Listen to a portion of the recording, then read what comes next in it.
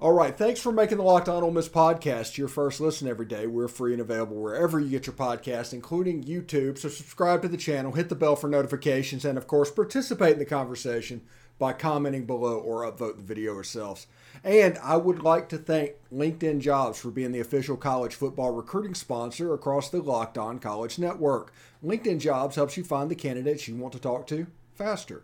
Post your job for free at linkedin.com/lockedoncollege. Terms and conditions apply. John Garcia is nice enough to join us today. Our little Sunday recruiting reset that we do each week. John, I want to talk a little bit about Kedrick Riscano. He decommitted from Michigan State. He has officialed. I think he was at the Kentucky game, the Ole Miss Kentucky game. A good running back. I said in a tweet the other day is like Lane Kiffin when it comes to running backs. He kind of has a style, don't you think, John? 100%. I think the conceptions around Lane Kiffin as a pass first quarterback guru kind of guy, those should be, rolling out the window by now, right? Lane Kiffin wants to run the football, even if he has to use his quarterback within the process. But of course, that starts at the running back position, and we're starting to see a trend, right? From Ely to Judkins, even Zach Evans, now Riscano, if they land him. There's always a balanced downhill, kind of no-nonsense approach to the runners that Lane Kiffin covets on the recruiting trail. So Riscano fits that bill. Like you said, having a huge season out of Texas. This is his third year, over 1,000 yards.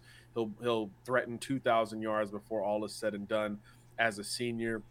Decommitted from Michigan State on Thursday after taking a couple visits, as you said, to Ole Miss for the Kentucky game. He was at Okie State for a game there recently, and he was supposed to spend time in College Station this weekend. So naturally, a lot of schools are doubling down, circling back on Riscano. He's become maybe the hottest senior running back recruit out there. So naturally decommits from MSU, and now he's wide open. We really are tracking this thing as a total reset. I think Ole Miss, Oklahoma State, A&M, at a minimum, will be in this conversation, but other schools are certainly going to try to jump in the mix now that he's officially back on the market.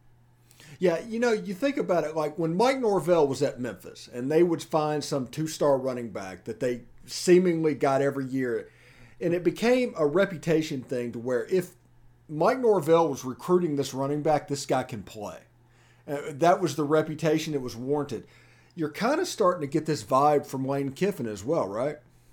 100%. I think a lot of those backs we've talked about, there were knocks around those guys coming out of high school that were easy to chip away at. But if you could see through that in your evaluation, you've got an opportunity to not only land the kid, but then develop him pretty quickly. And obviously, Quinshon Judkins is the latest and greatest example of that mold. Was banged up as a junior. Notre Dame and Auburn were kind of in the mix. weren't too sure how high on the board he ended up by the time he was ready to make a decision. And there was Ole Miss, steady as she goes, very much pressing for that verbal pledge. And obviously, once it came, it was another battle, right? Because Kevin Smith left for Miami, but obviously the overall picture with Lane Kiffin and company was enough to keep Jenkins in the fold, Judkins in the fold, despite some other schools circling back. But yeah, that's when trusting your gut in the evaluation process matters. I think it's easy to say, hey, who are the top running backs in the country based on some outlet or some website? Let's go after those guys.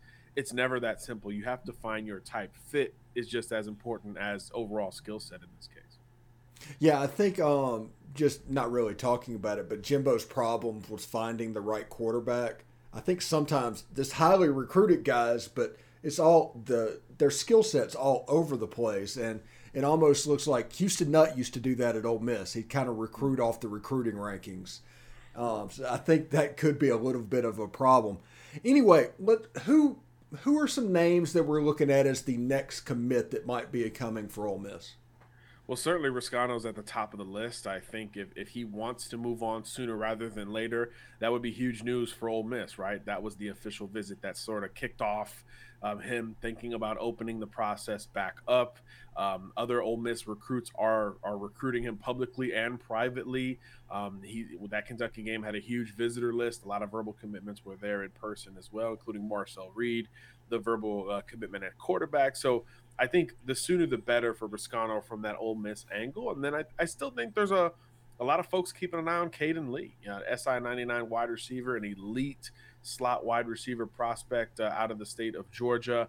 UCF has picked up some momentum. Stanford recently jumped in with a scholarship offer. Oklahoma, South Carolina have long been in the mix there as well. So a lot of folks still wondering when Caden Lee is going to take some more visits and or make a verbal commitment and potentially pair with an Aiden Williams as an ideal fit next to one another. Another one where you talk about the fit makes so much sense at Ole Miss based on Lane Kiffin's history and obviously recent history there at the school with the likes of Elijah Moore and company having so much production out of the slot. So those are really the two names offensively that I think most Ole Miss fans need to keep an eye on at this point. And then, of course, as we get closer to the end of the season, we know the transfer portal is going to pick up. So I think there's always going to be some room, some spots saved, if you will, for Lane Kiffin to hit the portal. You can't crown yourself transfer portal king without leaving some spots open for some of those guys that are going to make moves. And by all indication, this year is going to be just as hectic, if not more hectic, of a transfer portal season than we saw last year. So obviously you're able to overhaul the roster because of it in 2021. So we'll see now in 2022 how those names start to drift in and out of the Ole Miss stratosphere. Yeah, the difference between this year and last year, though, is there may be only 12 or 13 commitments, but it's like 9 blue chip players. They're hitting really high levels on the high school level. 100%. And I think that's attributed to the stability that was not necessarily the case last year at Ole Miss, right? Lane Kiffin in all sorts of rumors for other jobs, including the NFL on top of it. I think that contributed to maybe some hesitation. And then obviously the winning. I think we talk NIL. Certainly Lane will talk NIL. We talk about all these factors that go into these decisions for recruits. Winning's still pretty darn important, and Ole Miss over the last few years in the West, no less, has been able to prove that they have staying power, even when the roster is overhauled. I thought last year was obviously impressive, but following it up with 7-1 start with new people all over the place, new assistant coaches on top of that, it's almost more of an indicator or a benefit of the doubt creator for Lane Kiffin in terms of his program building, not necessarily just play calling or passing offense like that prior perception would suggest. Yeah, and coming into the season, everybody was locked and loading with their narratives regarding the transfer portal. You can't build a team relying so heavily on the portal. I think Kiffin is kind of proving that wrong, and his success is going to provide a blueprint for schools that are in that tier that Ole Miss lives in, I think.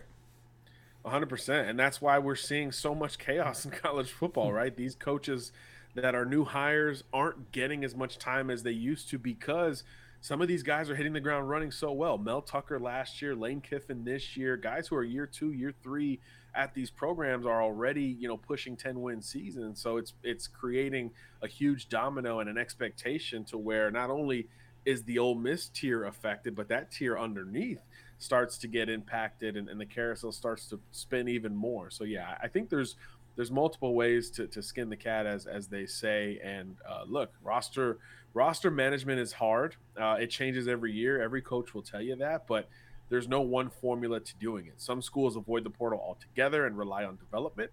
It works sometimes, and sometimes it doesn't. And then now on the flip side, we're seeing almost a 50-50 approach by Kiffin and some other schools where it's like, we're going to bring in this many high school kids and this many portal guys as well, and the chips will fall where they may. It creates more competition and more expectation at the same time. And in reality, it helps you filter out some of those, not necessarily bad apples. It helps you filter out some of those who maybe aren't built for that level of competition. So when you win, it breeds more interest. And when kids do hit the portal, that Ole Miss offer has more allure than it did maybe when some of these guys were in high school. Yeah, for sure. Now, just like all of our other visits, we've been going position group by position group and kind of looking back to what they were in high school. Today, we're going to do the Ole Miss linebacker positions, and like maybe somebody like Troy Brown, who Ole Miss fans might not know about. Talk about what you know about those guys. Yeah, Troy Brown, undersized, under-recruited, coming out of high school, Flint, Michigan. Not a ton of Midwestern offers. The Big Ten didn't jump all over this kid coming out of high school, so he ends up at Central Michigan and I think starts right out of the gate and he becomes just the ideal kind of conventional transfer portal prospect, right? We think of all these other factors into why these kids go into the portal, but the base level was always to level up, right? I want to play on a bigger stage for a bigger school and simultaneously have this chance to win. So he's kind of that conventional transfer portal story where everything was good. I think it was like the MAC Defensive Player of the Year a year ago. I mean, everything was good on his end playing at Central Michigan. But once, he got that portal opportunity, he wanted to play at the highest level. And all he's done is hit the ground running at Ole Miss. I think he leads the team in tackles at this point. He's been healthy. He's been consistent. He's helping the secondary communicate on top of it. So he's been, again, kind of the unsung portal addition for Ole Miss. We talk about all the offensive guys all the time, but that defense for a large portion of this season has probably overperformed, and I think Brown is one of the main catalysts for that. Yeah, and you look at somebody like on the other side, like an Austin Keys, if you're familiar with him out of seminary, big yep. kid that everybody looked at as somebody that was going to come onto the scene. He's finally starting to develop, and that's like a good example of simultaneously portal and high school, and I think that's the realm they want to live in.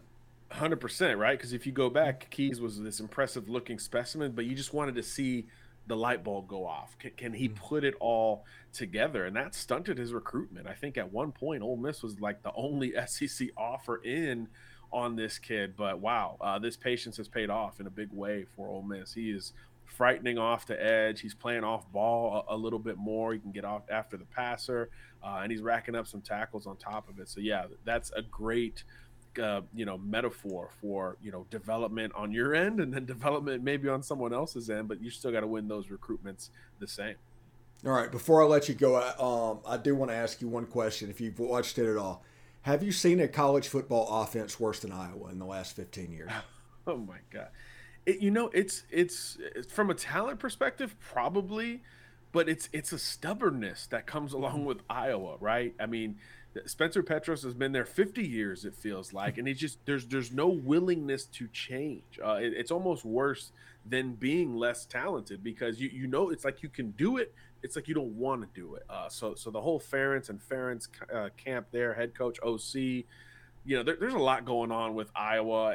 It's surprising that you're losing games in the manner you're losing them, and you don't adjust. It's maybe a sign of the times. Maybe Ferentz being long in the tooth is endearing to Iowa fans, but elsewhere it's starting to create some movement. I've never seen as stubborn a program as Iowa has been on the offensive side of the ball this year. I think any other coach would have moved on to either a new combination of schematics, wrinkling in some other players, or maybe even overhauling the thing altogether. Yeah, I think Iowa was outscored by Ohio State's offense, their defense, and their special teams in their game. So it was pretty bad. Anyway, thanks for making the Locked On Ole Miss podcast your first listen today. For your second listen today, check out Locked On Sports Today. It's from games that matter the most to the biggest stories in sports. Go beyond the scoreboard and behind the scenes with the local experts and insights only Locked On can provide. Locked On Sports Today, available on this app, YouTube, and wherever you get your podcast. John, thank you so much for stopping by, and we'll do it again next week, bud. Always a pleasure, sure. Take care. All right, man.